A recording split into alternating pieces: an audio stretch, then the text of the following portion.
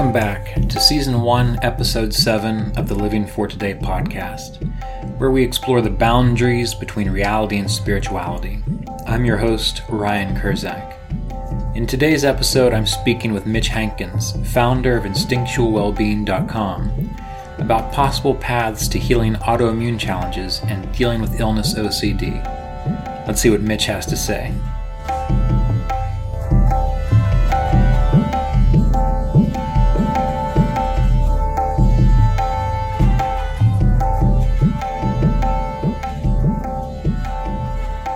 Three, two, one. Hey, welcome back, everybody. I'm here with a very special guest. His name is Mitch Hankins. He is a recent friend, acquaintance of mine over these last few years. We happen to share a similar interest in Kriya Yoga meditation and also health and well-being. And I discovered that he had quite an interesting health journey himself, going through some modern medicine routes and also finding some ways to work with his body and his health and his well-being in a more natural fashion. So we're going to talk with Mitch today about the journey he's been on, the things that he's discovered, and what he might be able to share with us such that we can also understand how to have at least the healthiest, happiest life possible. So welcome, Mitch. It's good to have you here. Thank you, Ryan. I'm really happy to be here. I appreciate you inviting me on. Yeah, no problem. So before we get started, kind of digging into your whole story, first of all, you're with InstinctualWellbeing.com, correct? Yes, that's correct. Yeah, that's the blog that I've managed for the past 5 or so years. So yeah, InstinctualWellbeing.com. Okay, and that was created, or at least you got into that based on your own health path or path to health. Is that correct? Yeah, absolutely. I struggled with multiple autoimmune conditions for years. And in fact, even before I understood that they were autoimmune conditions, just struggled with flat out being sick and not really understanding why. Once I wrapped my head around that a little bit more and started the healing journey, I just wanted to share that information with other people in hopes that, maybe it would benefit other people who are going through a very similar experience. So yeah, in the blog, focusing mostly on autoimmune conditions, but also geared a little bit more toward those who have chronic illnesses or chronic conditions. And yeah, the blog has definitely evolved over the years as my own learning and as my own experience has changed and evolved of what it really truly takes to heal and reach, as I kind of call it, total wellness. So right. It's definitely been a journey, and it's evolved quite a bit over time.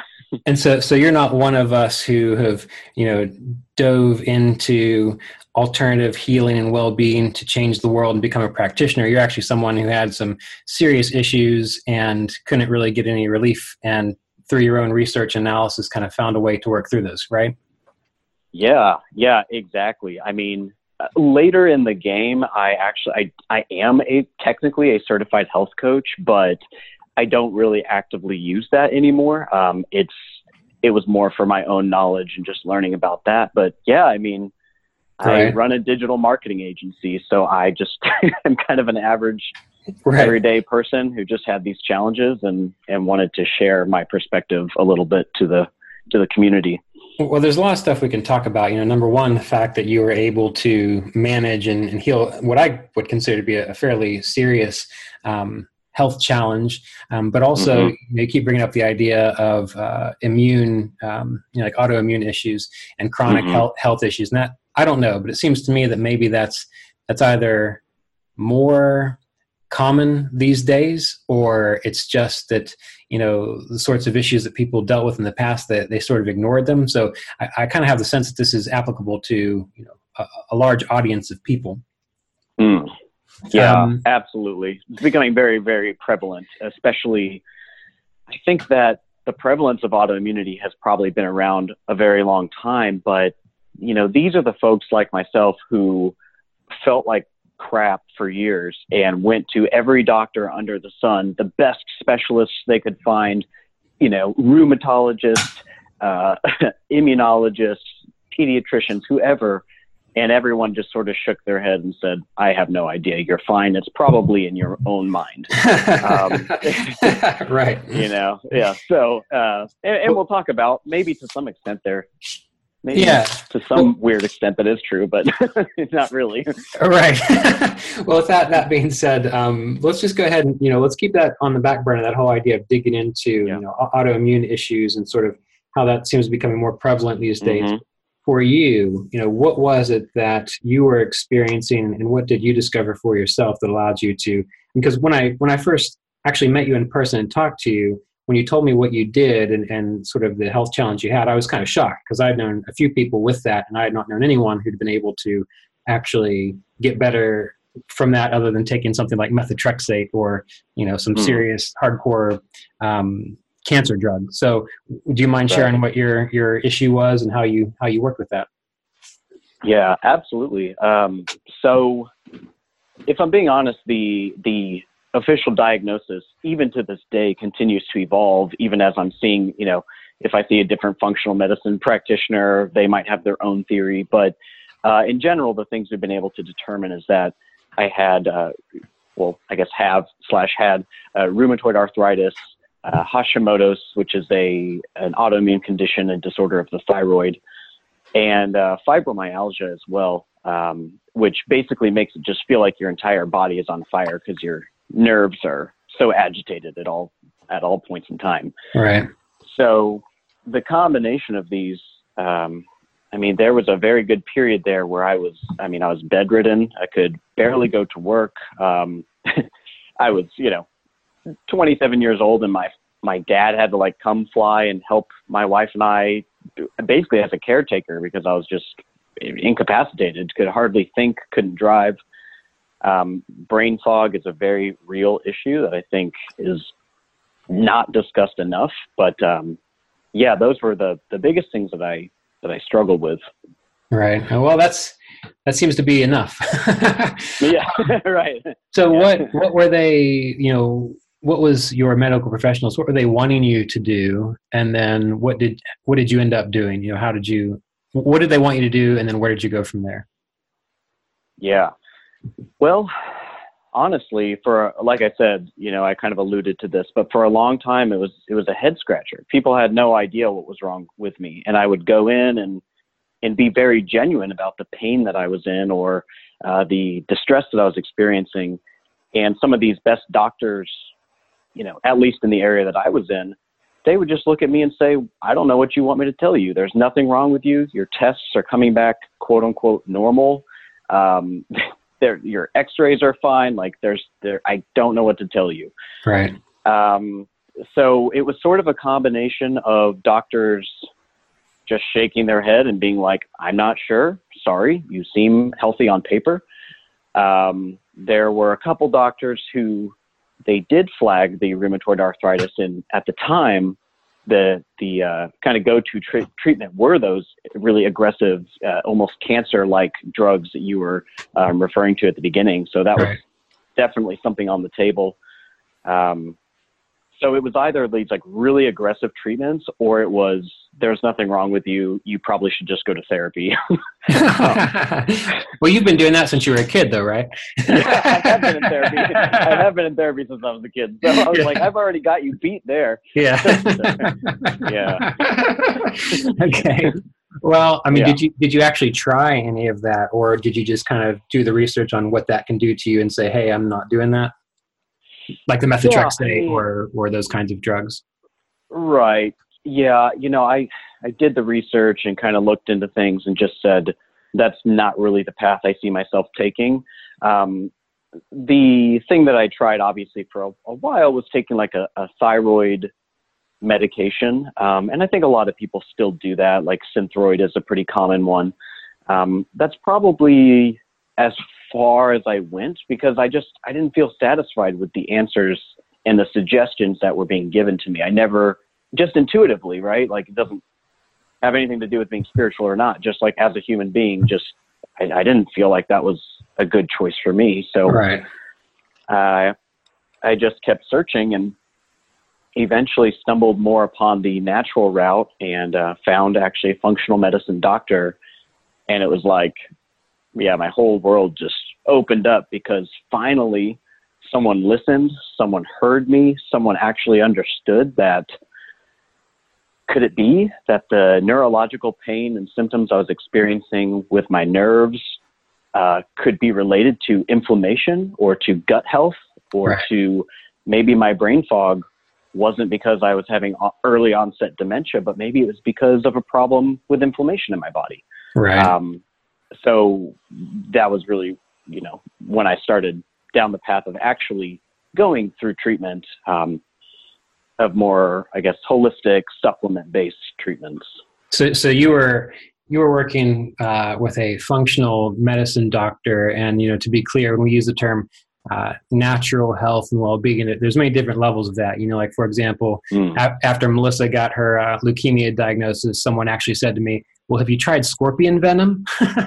Oh, that'll do it. Yeah, or yeah, right, or have you tried a colonic? And I'm thinking, these people, I'm like, where are you coming from? If you've got some kind of serious health issue, yeah, sure, let's go get some scorpion venom and let's go do some enemas and see how that works. So for you, you're talking about finding a doctor in functional medicine, and what exactly, for those people listening who don't know what that means, what exactly is functional medicine?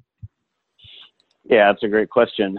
So, functional medicine is not really smoking peyote in the desert and kind of hoping for it to heal.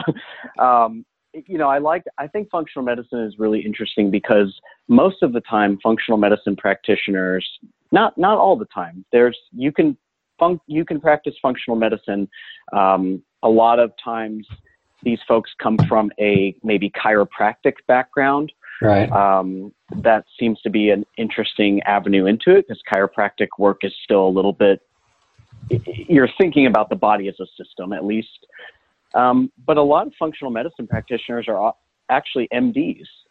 Or they're osteopaths. So they're DOs, and they actually went to medical school. They did the whole thing, and they realized, like, I'm not helping my patients this way. So functional medicine is essentially the additional training that is how to look at the body as a system and as a whole system, so you can understand how everything impacts each other, everything relates to each other in the body. A liver disease or a liver problem is not isolated even from a cholesterol problem.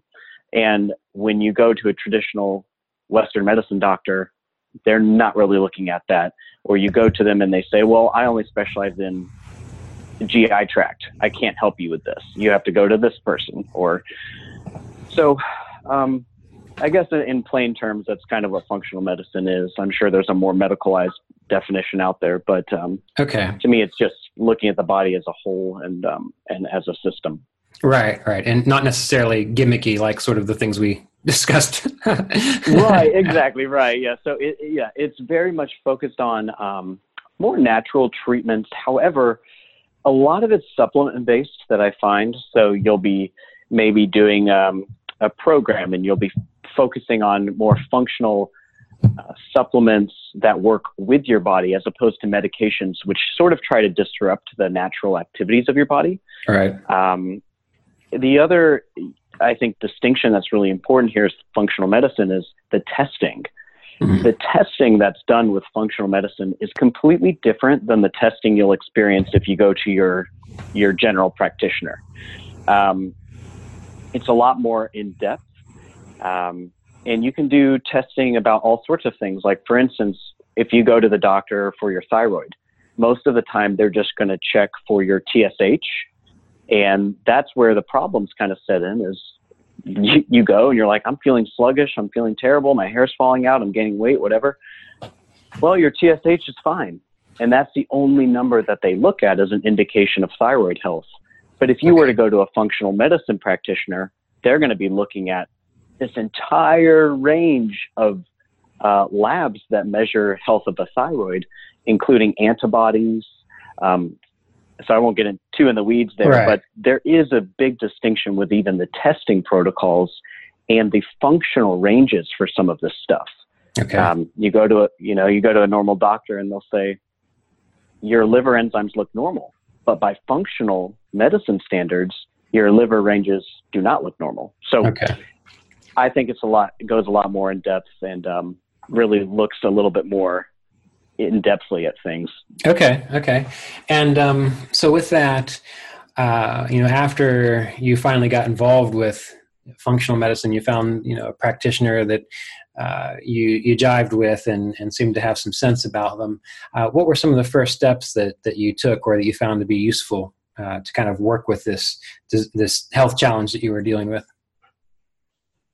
Yeah, I mean, honestly, I think that finding what you said is actually key to this healing process, because if you find a practitioner that you jive with and that you trust, most of the times after they complete all of their tests and diagnostics and they understand and have a really complete picture of what's going on with you, they're going to recommend a treatment protocol. And there was no magic involved in that first stage. I just simply followed what they told me to do, and I took the supplements. I trusted that it would work, and it did. So sometimes they'll recommend other supplementary practices, like maybe getting adjusted by a chiropractor is part of it. Maybe doing some massage therapy. Maybe that is part of the treatment protocol, but yeah, at the beginning, it was really just adherence, I would say. It's just getting enough rest, drinking enough fluids, and following the advice of this individual who I finally felt heard me and understood my, somewhat unique challenges that I've been going through for 15 years, but just had people basically laugh at me for. So yeah.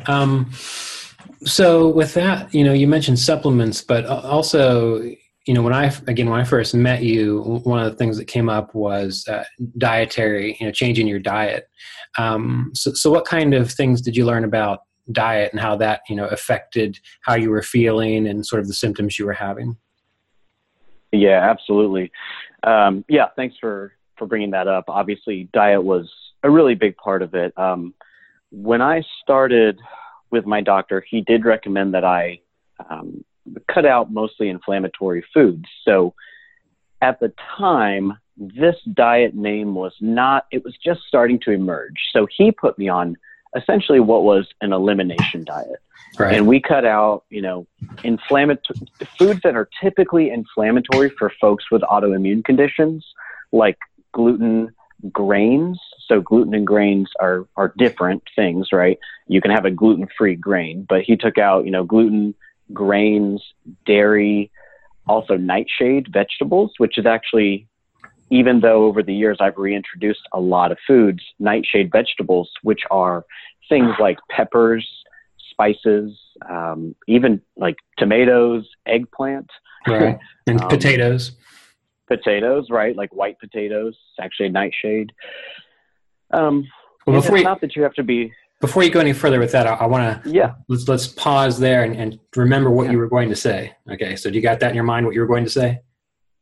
Yes. Okay, yep, great. I got it. One of the things I wanted to ask about when it came to like nightshades is, that whole idea of lectins being in, like, say, the seeds of nightshades or the skin of nightshades, and I'm wondering. Just as a brief little aside, had you ever done any research into like pressure cooking those things to kind of get rid of the inflammatory aspect, or was it just get rid of that completely and forget about it?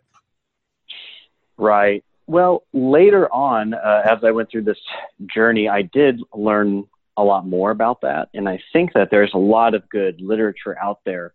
And considering the preparation of the foods, I do think can do a lot of good. Like, sprouting your legumes or soaking them, like you said, or pressure cooking them. I have heard a lot of good results about that. Of if you just consider how you're prepping them and preparing them, then those foods can kind of reduce the inflammatory response to them. Right. At the beginning, I was in such a bad place that he recommended I just cut them out kind of cold turkey. Okay. Yeah, so that is definitely a good point, though, and that actually goes into what I was going to say. Okay, great. It fits in perfectly. Where I was going to say something I'm very cautious about nowadays when I'm speaking about diet is that I think these elimination diets are helpful in the beginning, when you're in a very kind of crisis mode, like your body just is totally, there's fires everywhere and you really need to heal. But these elimination diets is a very slippery slope to disordered eating. And I think that it's really, Okay. And it's really, and I did that for a long time and really had say more about around that. these foods. Say more about that. This whole idea of disordered eating. I've never heard it put that way before, but what are you getting at? Spell it out for us. Yeah. So basically, disordered eating is different than an eating disorder. And by the way, through all of this that I'm saying, please understand I'm not a medical professional. I don't have medical training. So if you're truly struggling with any of this stuff, seek out advice from a true medical practitioner, someone who's trained, someone who's well-versed in this stuff, a psychologist. I'm just speaking from my own experience and my own research that I've personally conducted. So that aside, disordered eating is different from an eating disorder because, for a long time, I didn't think I had a problem with food. I didn't think I had a problem with diet because I'm like, well, I'm not bulimic and I'm not anorexic. So what's the problem? Well, disordered eating is basically when you are restricting foods, when you are obsessed with foods. That's kind of the most basic definition I could probably give. There are a lot of books, again, lots of literature, lots of books out there about this, but if you are obsessed and fearful and thinking about every single thing that you put in your mouth, every single thing that you're putting in your body, and you just, can't even take a bite without thinking, is this going to hurt me? Is this going to damage me? Is this inflammatory? Is this going to make me fat? Is this going to make me too skinny? Like all of these thoughts, right? And I do think that a slippery slope with the elimination diets and the diet that I actually advocate for on my blog, which is called the AIP diet or autoimmune protocol diet. These are I think they can be very helpful. Again, when your body is in crisis state, you need to pump the brakes. You need to put the fires out so you can address some other things and give your body the space to heal. However, definitely be careful about the mentality part of things because it's not that these foods are bad. They're not enemy number one. Nothing is good or bad. It's the labels, the connotations that we place upon them.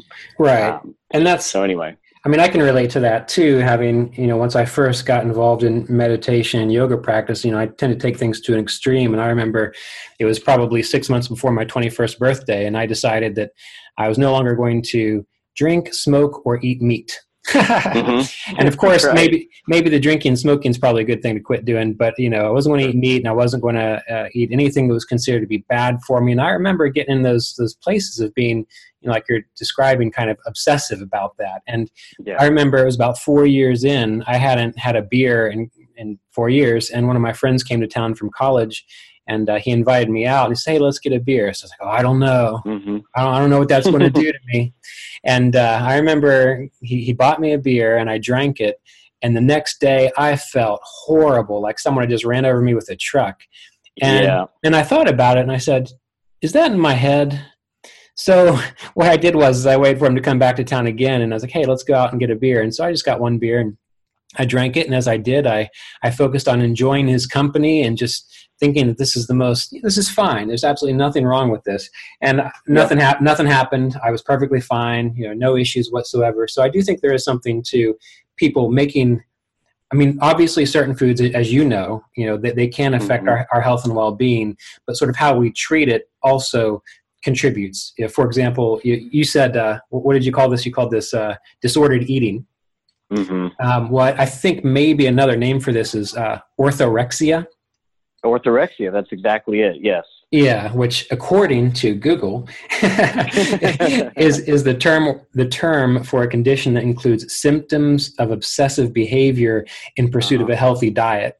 And I don't live in Asheville, North Carolina anymore, which is sort of a natural health mecca, but that was one of the things I saw everywhere. Everyone was on a diet and they were just crazy about that diet. And if they strayed from it, they were afraid of all these things. Now, I thought that made them a little more neurotic than just trying to eat a balanced diet and paying attention to how foods, I don't know. It's hard to say because how does one separate out what is actually affecting them because it's just affecting them versus their mind is giving it an added boost of energy to affect them in a negative or positive way. That's something that I wrestle with, trying to figure that out. I think that's a great point. You know, the way that I started to unravel that was actually accidentally. And it was doing a bit of experimentation with myself where, and again, the accident part was that for a long time, like several years, I convinced myself, because again, it's scary, right? It is so scary to be so sick and debilitated. Right. And when you find anything that works, it doesn't matter if someone says you need to smear cat poop on your face and you start feeling better.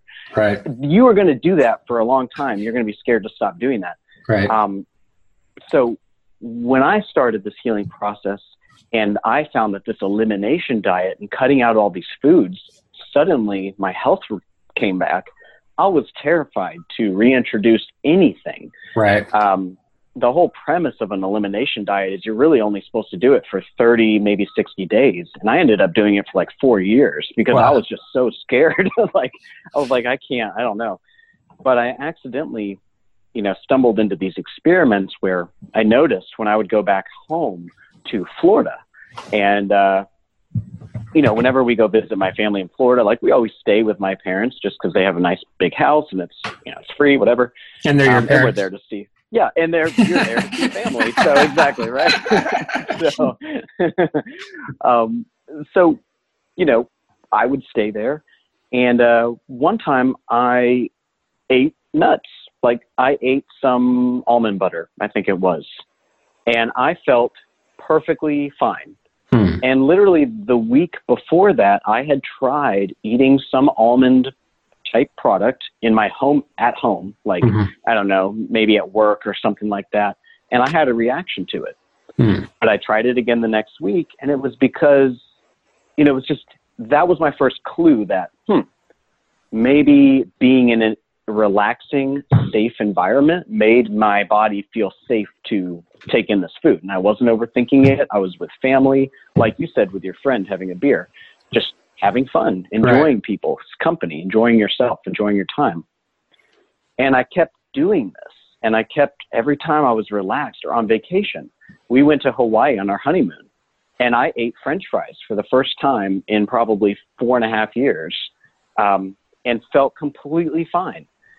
And so I definitely, I do think that it's fear. You hype yourself up about certain foods hurting you or damaging you. And it's environment.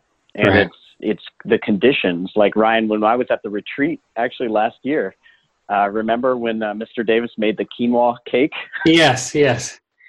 And I ate it, and you even looked at me and were like, are you going to be okay type thing? And I was like, I'm not worried about it. Because I knew it was going to be fine because Mr. Davis made it, and it was like the most relaxing, peaceful environment ever. So anyway, yeah, I think it has a lot to do with it. Yeah. Well, I mean, but again, still, that kind of brings back this whole idea of, you got to do the elimination diet, as you mentioned, like in an acute situation when you're in crisis mode. But then after you've gone through that, then what do you do? Then how did you approach diet? I mean, obviously you mentioned that you did it for 4 years, so that's a long time. But based on with your blog and your website, instinctualwellbeing.com, and I had written to you actually, not maybe early last year, because I had been dealing with like a skin condition that I've had forever. And we talked about the elimination diet. And, I described to you how, many years ago I tried Ayurveda and acupuncture and a severe elimination diet that turned me almost into a skeleton and all these things. And I had allergy testing and no one, could find a situation or anything to contribute to it. And so I want to know how you approach the AIP diet, I suppose is what we were talking about, which we'll get to. But what's interesting about that is, for a long time, I did do this elimination diet. And then here's what happened. I discovered that if I put coconut oil on my skin once a day, just to keep it moisturized, I did not have a problem. Oh my gosh. So yeah, exactly. So I started eating pizza again, and I remember Jasmine. She kept saying, "Are you going to be okay?" And I was like, "I'm going to be fine." And, and Yeah. sure enough, as long as I'm just curious how do we figure out these things where there are some serious dietary factors contributing to things, because I know plenty of people who have gluten sensitivities and dairy sensitivities and all these sorts of things. How do we figure out, how do we walk that razor's edge of determining, okay, for this individual, all he needs is some moisture on his skin from getting contact dermatitis or whatever. I mean, but you had something very debilitating happening. I could still function. Right. Sure. So you've really been in the trenches with this. So what did you come to in that? What have you come to in regards to figuring that out, how to approach that? Yeah.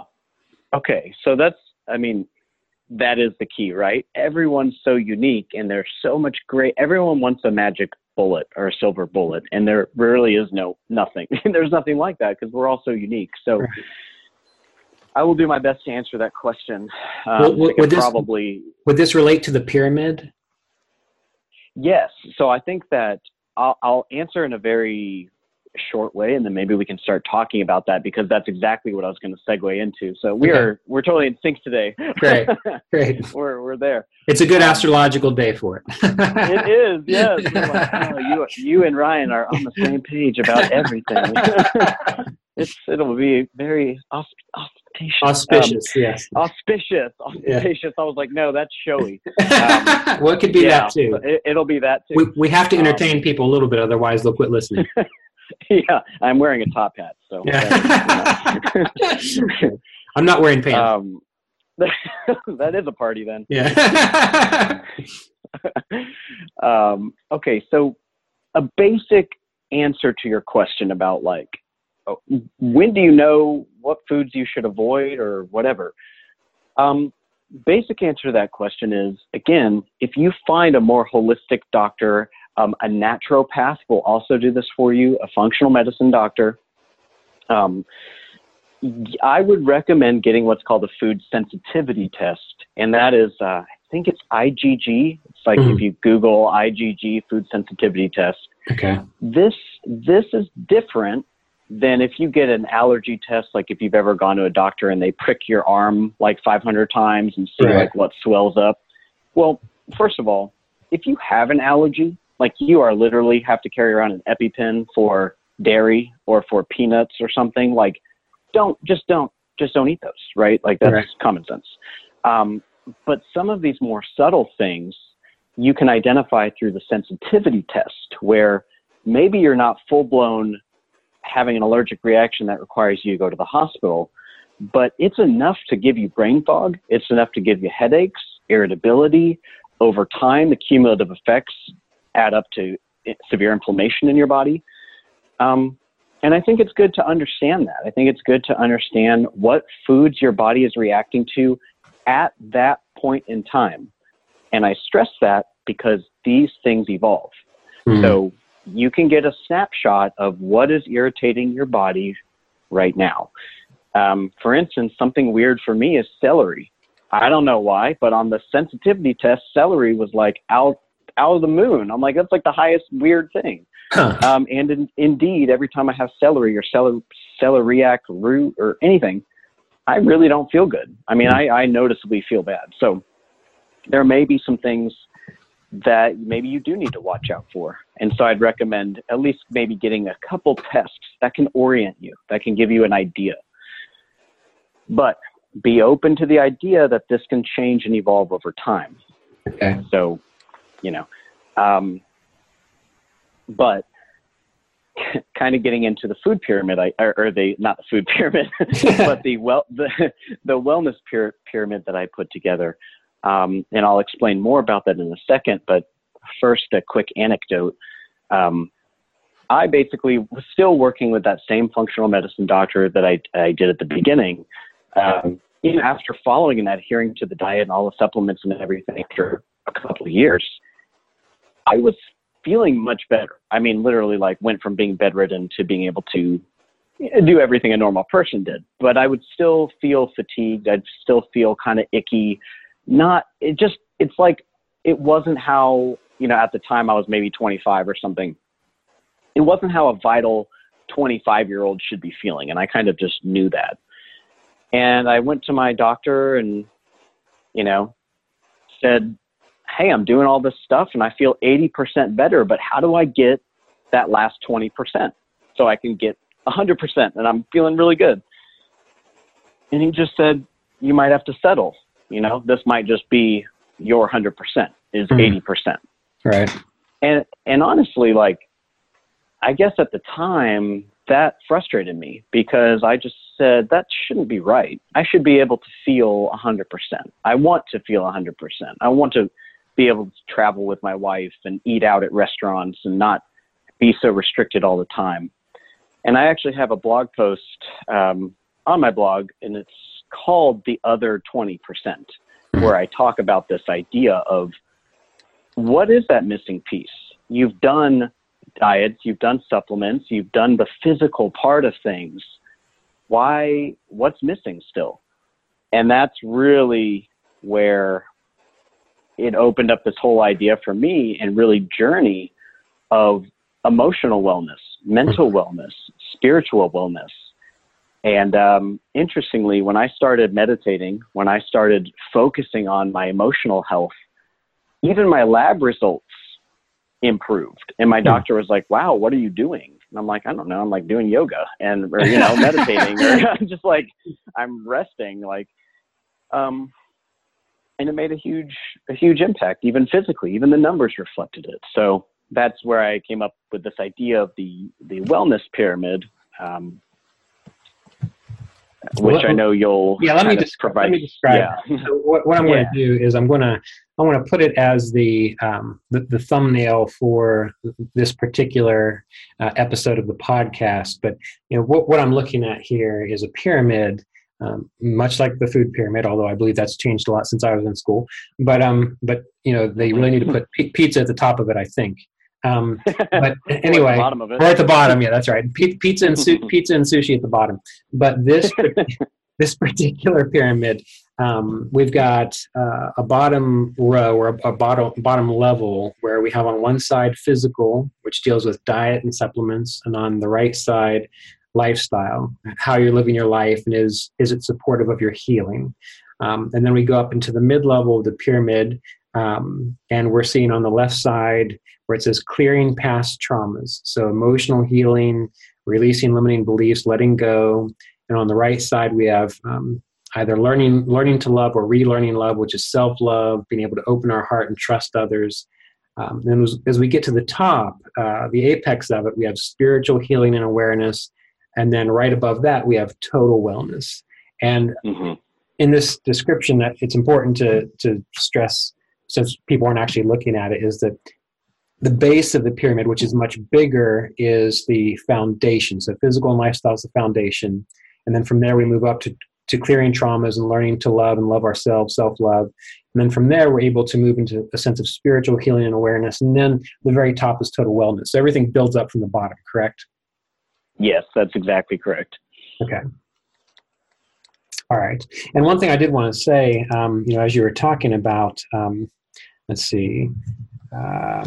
as you were talking about the idea of taking care of your emotional needs or emotional healing, emotional well-being, I remember a documentary, and I might have talked about in a previous podcast, but a documentary, I believe it's called Stress, the Portrait of a Killer. Yeah. And in this documentary, it's on YouTube, and it was made in 2008. It describes how stress really contributes to so many negative health consequences. They follow a troop of some kind of primate, maybe it's a baboon or something like that. And this troop of primates, they're eating the same diet, they're eating the same things, but the individuals that are on the outskirts of the society, that are picked on, that are abused, that don't have access or are stressed about whether they're going to get enough nourishment, even though they're eating the same things, they had a higher incidence of inflammation in the body, diabetes, these sorts of things. Whereas the individuals who were more, I don't know how you would say it, established in the troop and were sort of higher up in the ranks, they were eating the same foods, doing the same thing, but because they had less stress, they virtually showed no signs of things like diabetes and inflammation. So I just wanted to mention that documentary, Stress: The Portrait of a Killer, just to kind of give people something to watch or listen to, so that they understand that diet, as you're saying, what you do with your life is important, but there is this whole other level that contributes to things. So I didn't mean to take you away from what you were going to say, so we can get back to this pyramid now, but I wanted to share that. Yeah. Oh my gosh. Stress is so important. I'm glad that you brought that up and that's kind of the point I was making too, even about the diet. And when you're not in a stressful environment, you'll be surprised at what your body can handle or what foods it can suddenly tolerate, as opposed to if you're, trying to eat a donut in between 5 stressful meetings and shuffling 5 kids off to soccer practice. And, it's just a different environment that you're creating in your body. So I think that's very, very important. Yeah, well, let's take it back to the pyramid here. So you worked with this pyramid and you started to see that after doing the physical things, after doing the lifestyle things, you needed to move on, or you needed to address these mid pyramid levels. So what was that like for you? Yeah, I mean, when we talk about, actually, I mean, this again, really, this is a good segue of when we talk about stress and what leads to stress in the body. Well, there's all different things that can lead to stress in the body. Some studies say that diet can contribute up to 40% of your stress load. So cleaning up your body, not against your body, is important. Say that one more time, Mitch, because you sort of phased out there for a minute. It might have been like a connection issue. So say that one more time, what you were just saying. Yeah. So I was just saying there's lots of different things that can contribute to stress levels. And even some studies say that up to 40% of your stress load is contributed by diet alone. And so, cleaning up your diet and making sure that you're eating foods that work with your body, not against your body, is really an important part of that equation. But this other, let's say roughly 60% of your stress load, where is that coming from? Well, part of it can come from lifestyle. So that's obviously the other part of the base of this pyramid that I kind of, put together, where you're living a lifestyle that is conducive to healing. And this can even be something as simple as getting to bed on time. It could be something more complex as, managing your relationships. Right. It can also be in a job that you like. And I really dislike when people advocate for just follow your heart and jump ship and leave your job and follow, just don't. Have a plan, be smart. But, I do think it contributes. Right.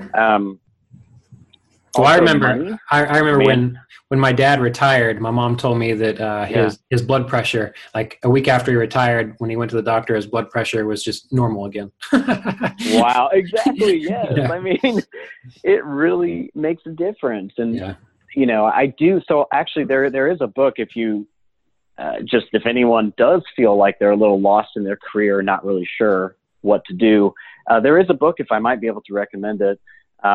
It's called The Pathfinder, and it's by Nicholas Lore. That's Lore, The Pathfinder.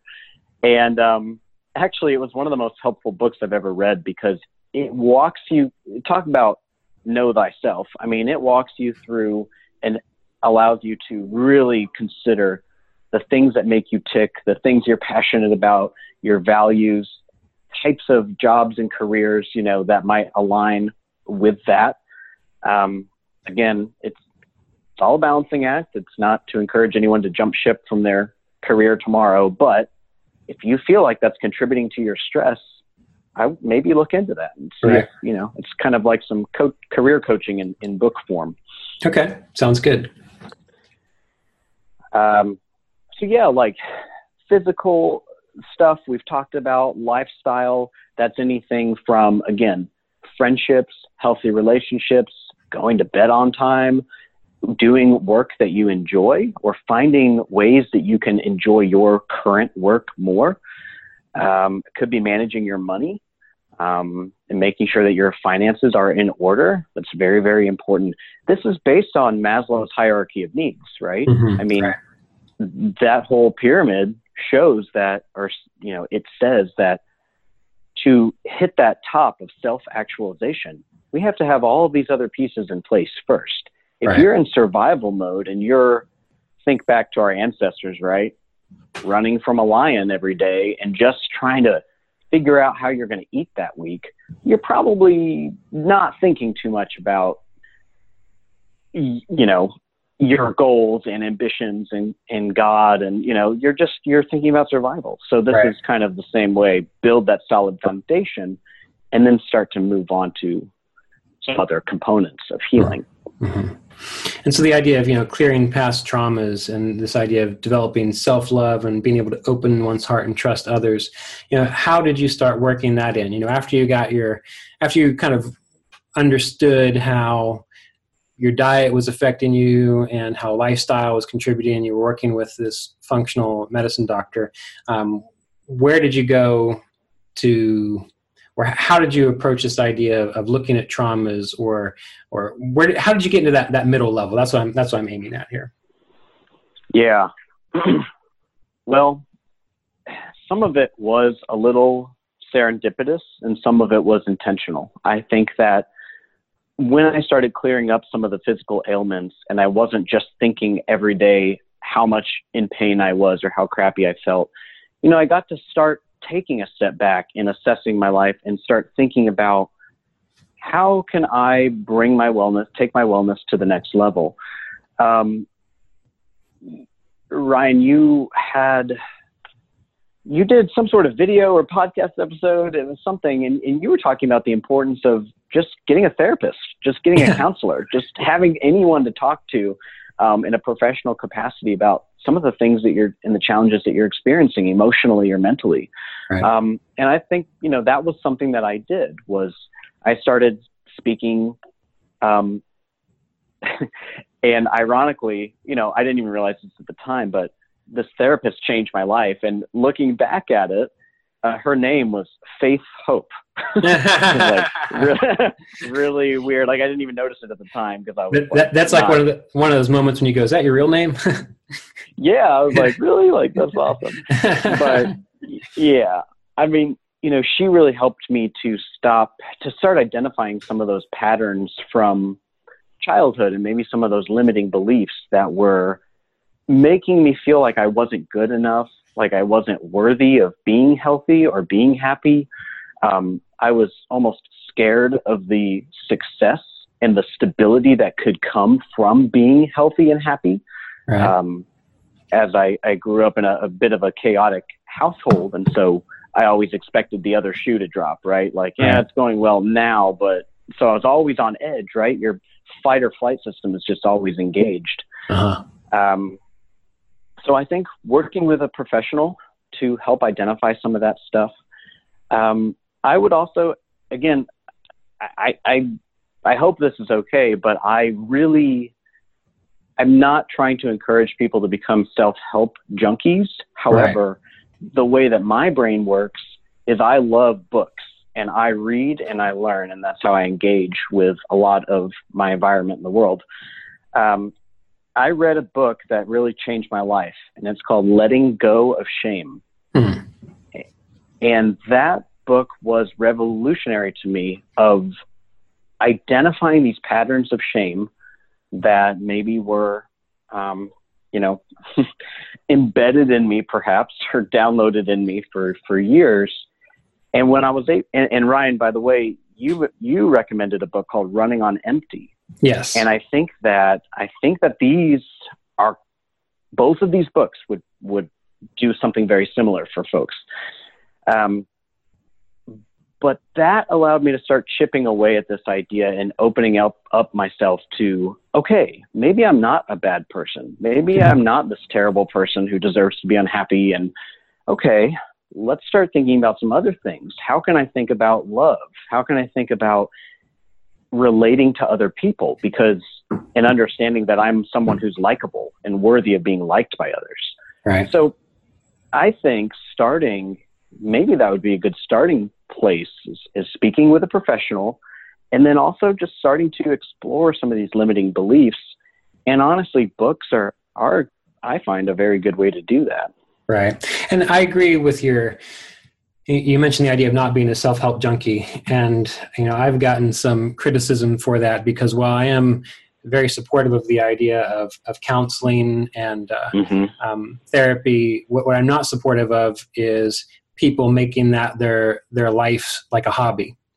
Yeah, right. And the reason to clarify that, we are here in my mind to grow strong. We're here to be clear. And sometimes the only way you get strong is by messing up and trying to figure out a way to do something on your own.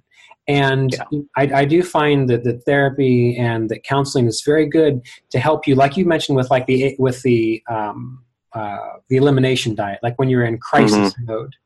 But at some point you also have to say, hey, I'm an adult. Hopefully you're an adult. I'm an adult in this world.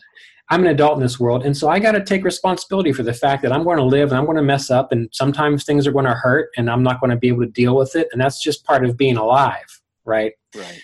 So I like to encourage that, but also encourage people to let go. It's like training wheels. Eventually you have to take off the training wheels so that you can fall down, skin up your knees, but then figure out how to ride the bike yourself.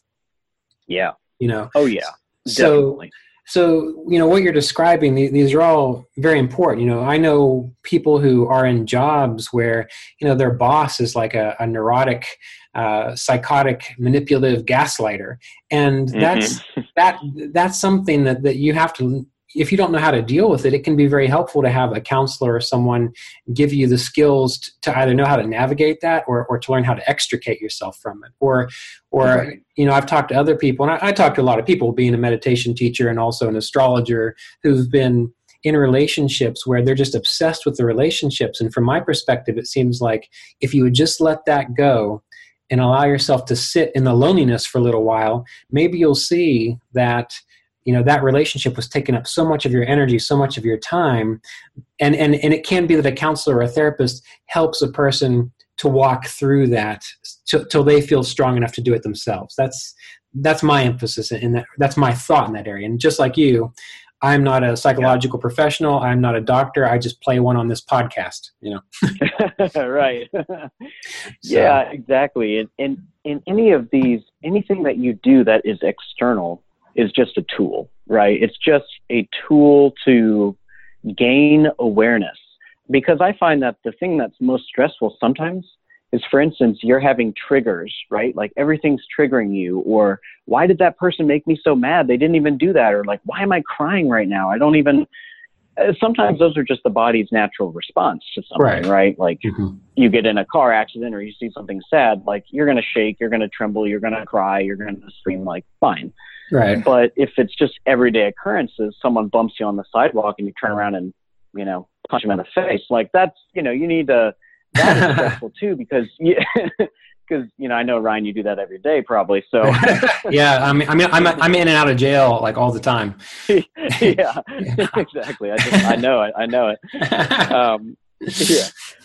But I think these are tools to help increase everything we're trying to do is just increase our awareness. Right. And this can be helpful so that we can identify, and just as soon as you shine a light on something, it loses its power. Right. That shadow isn't scary anymore. So that's why I recommend some of these tools. And like you're saying, it's not meant to be a permanent crutch. But I think at the beginning, just to open up that self-awareness is really helpful.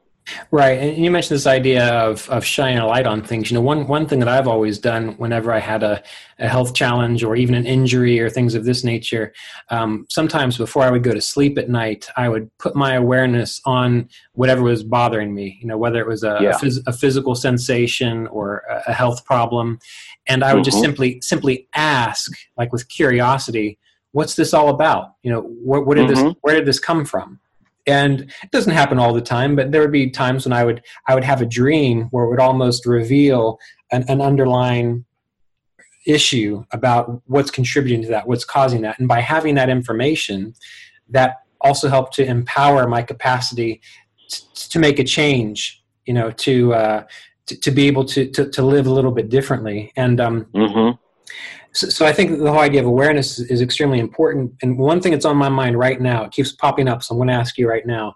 I think when I had written to you about sort of the skin issue a while back, maybe, hopefully I'm remembering this correctly, you had mentioned certain kinds of maybe patterns of thinking or belief systems behind certain things that contribute. And that's very common with, what's that woman's name?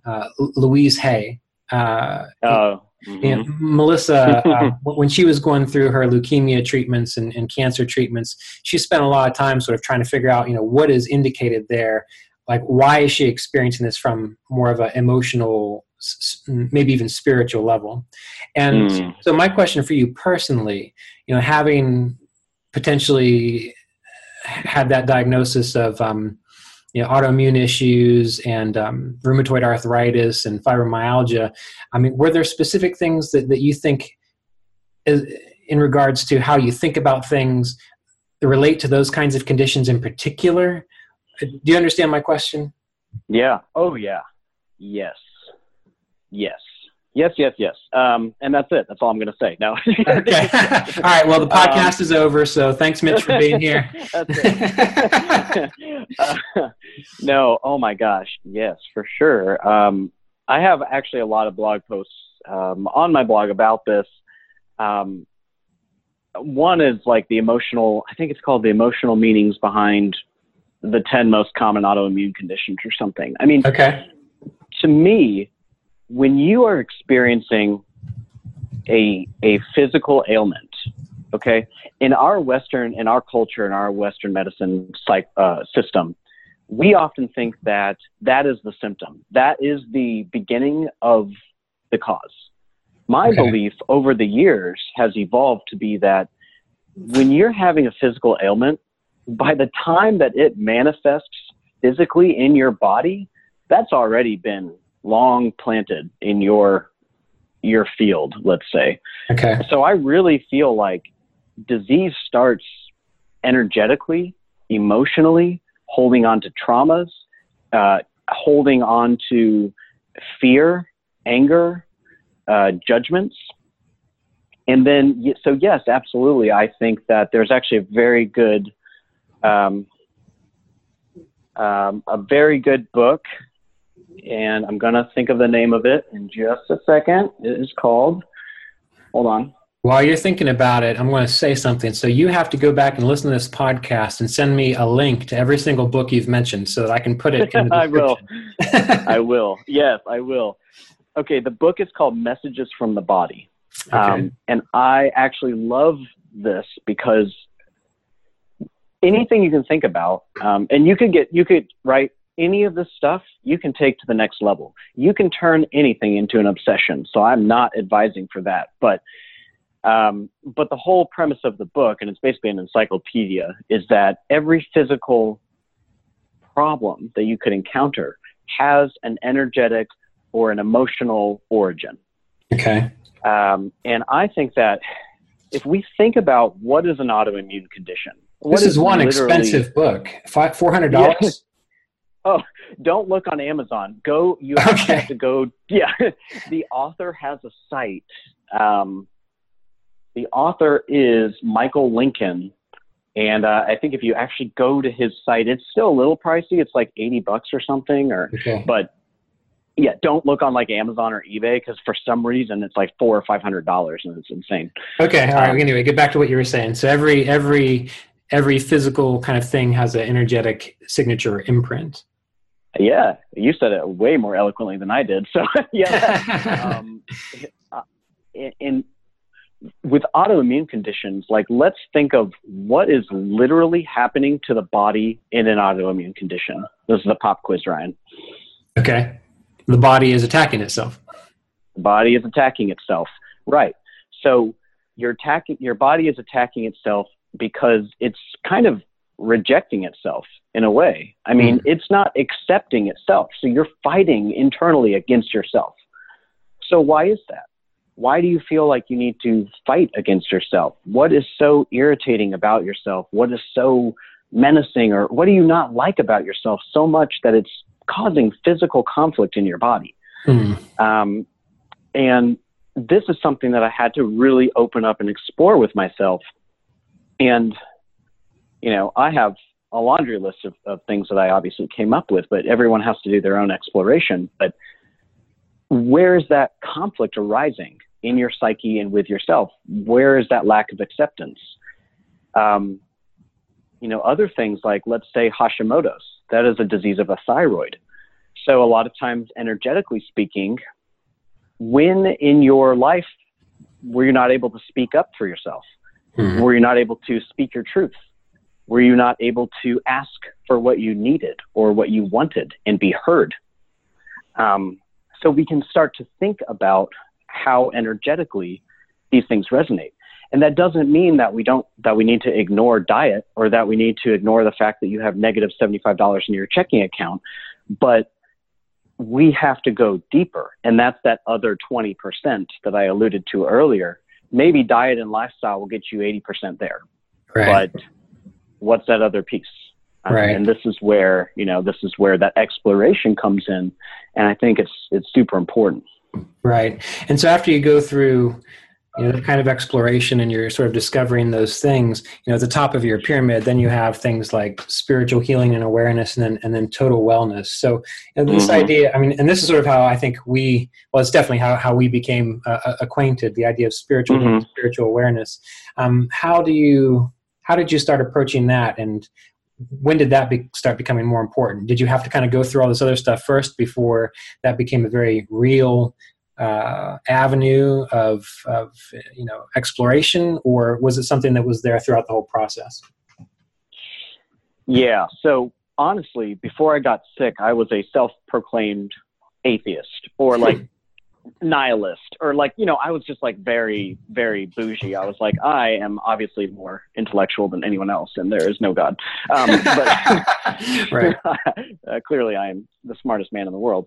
But again, through this healing and through opening up this idea of acceptance, I think the thing that helped me was when I learned to love and accept myself, I realized that I could learn to love and accept God. And I say God, whatever, capital G, lowercase g, whatever it means to you, but something higher than yourself, because you trust, right? And I think that spirituality is a lot of trust. And if you don't have trust to yourself, if you don't trust yourself, then you're going to reject yourself. You're going to not accept yourself. And because we're all reflections of each other, we're all one. I mean, chances are if someone's listening to this podcast, they understand what we're saying here.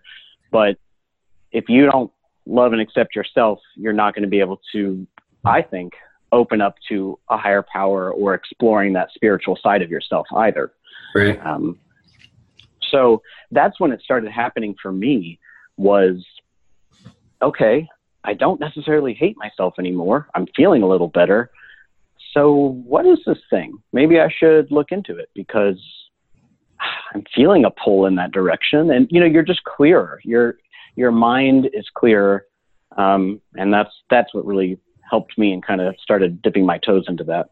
Right. And then, you know, where does that, you know, because in the pyramid, that's up towards the top. So it's a bit of a smaller portion of the pyramid. Do you eventually move such that, you know, those higher planes of the pyramid are more acutely in your awareness and you're less focused on the lower, or does the lower portions of, say, lifestyle and the physical and clearing traumas, learning to love, does that just become more automatic or natural?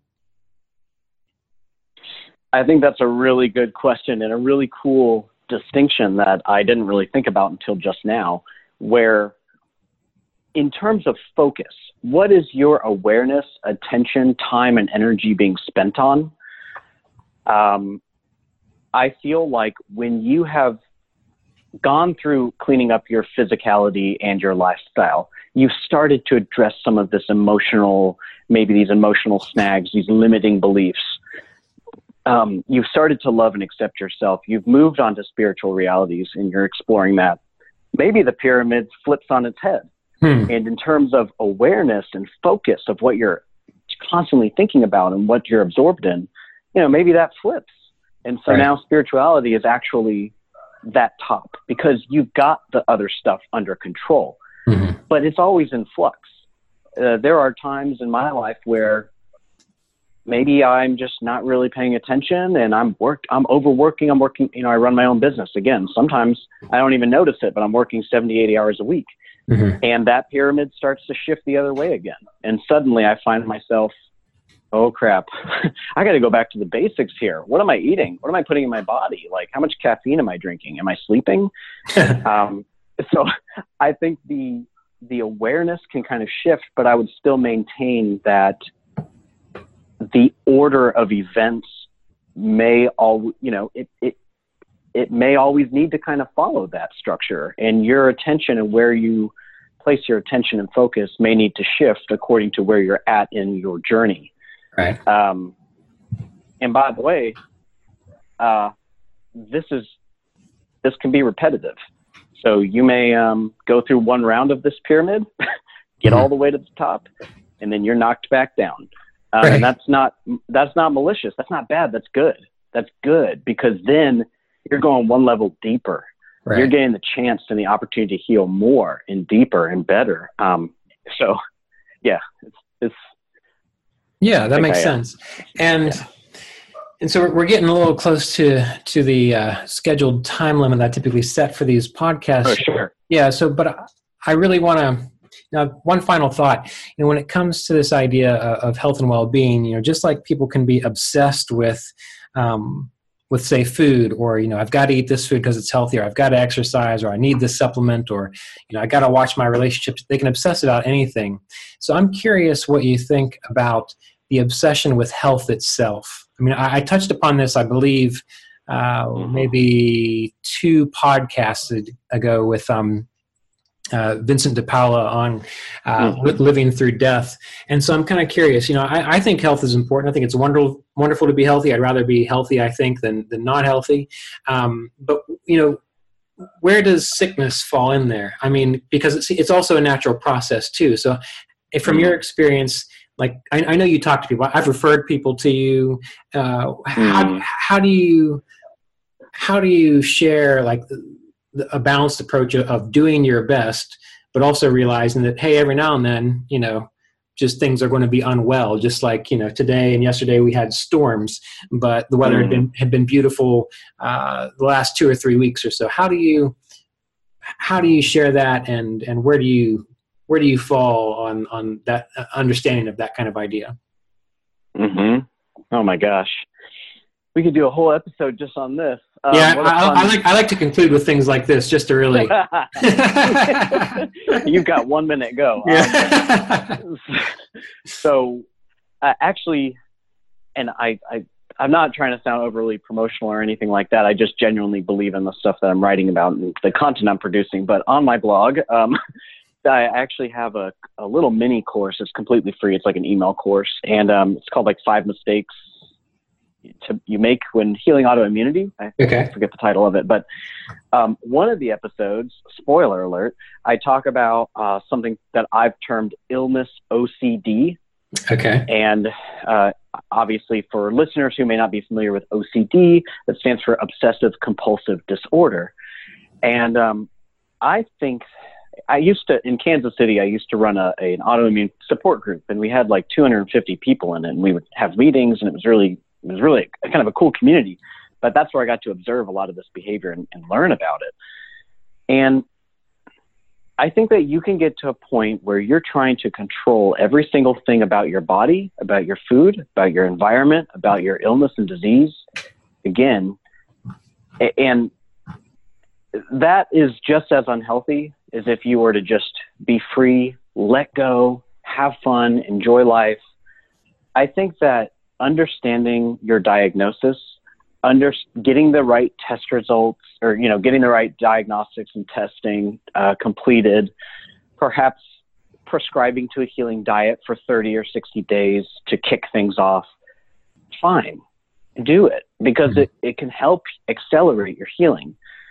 But when all you're obsessed with are your tests, is your illness, are the foods that you're putting into your body, then you're kind of treading that fine line of this like illness OCD, where you're allowing it to run and define your life. Right. A lot of times I find that when people finally get a much sought after diagnosis, it either does one of two things. It either empowers them, or it feeds the disease, because it gives power to the disease. So you have to, I think that being in the right mental space and not letting your illness run you, but managing your illness, it's, again, this could be a total episode, and that's why I recommended like maybe that little course, because I do elaborate more on it. But it is tricky, but it's really important. I think that's a great question.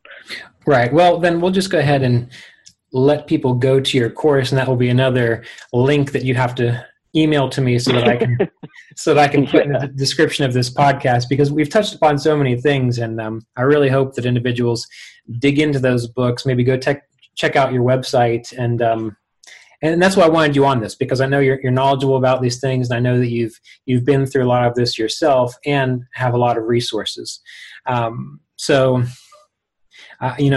There's so much more I would like to discuss, because the whole health and well-being is such a broad topic. So maybe we will have a second follow-up podcast, and people who are listening to the podcast, if there are specific questions that came up, we can have them type them into the comments, and then we can base our next podcast together, looking at what people want to go into from their own interests, and we can follow up with that.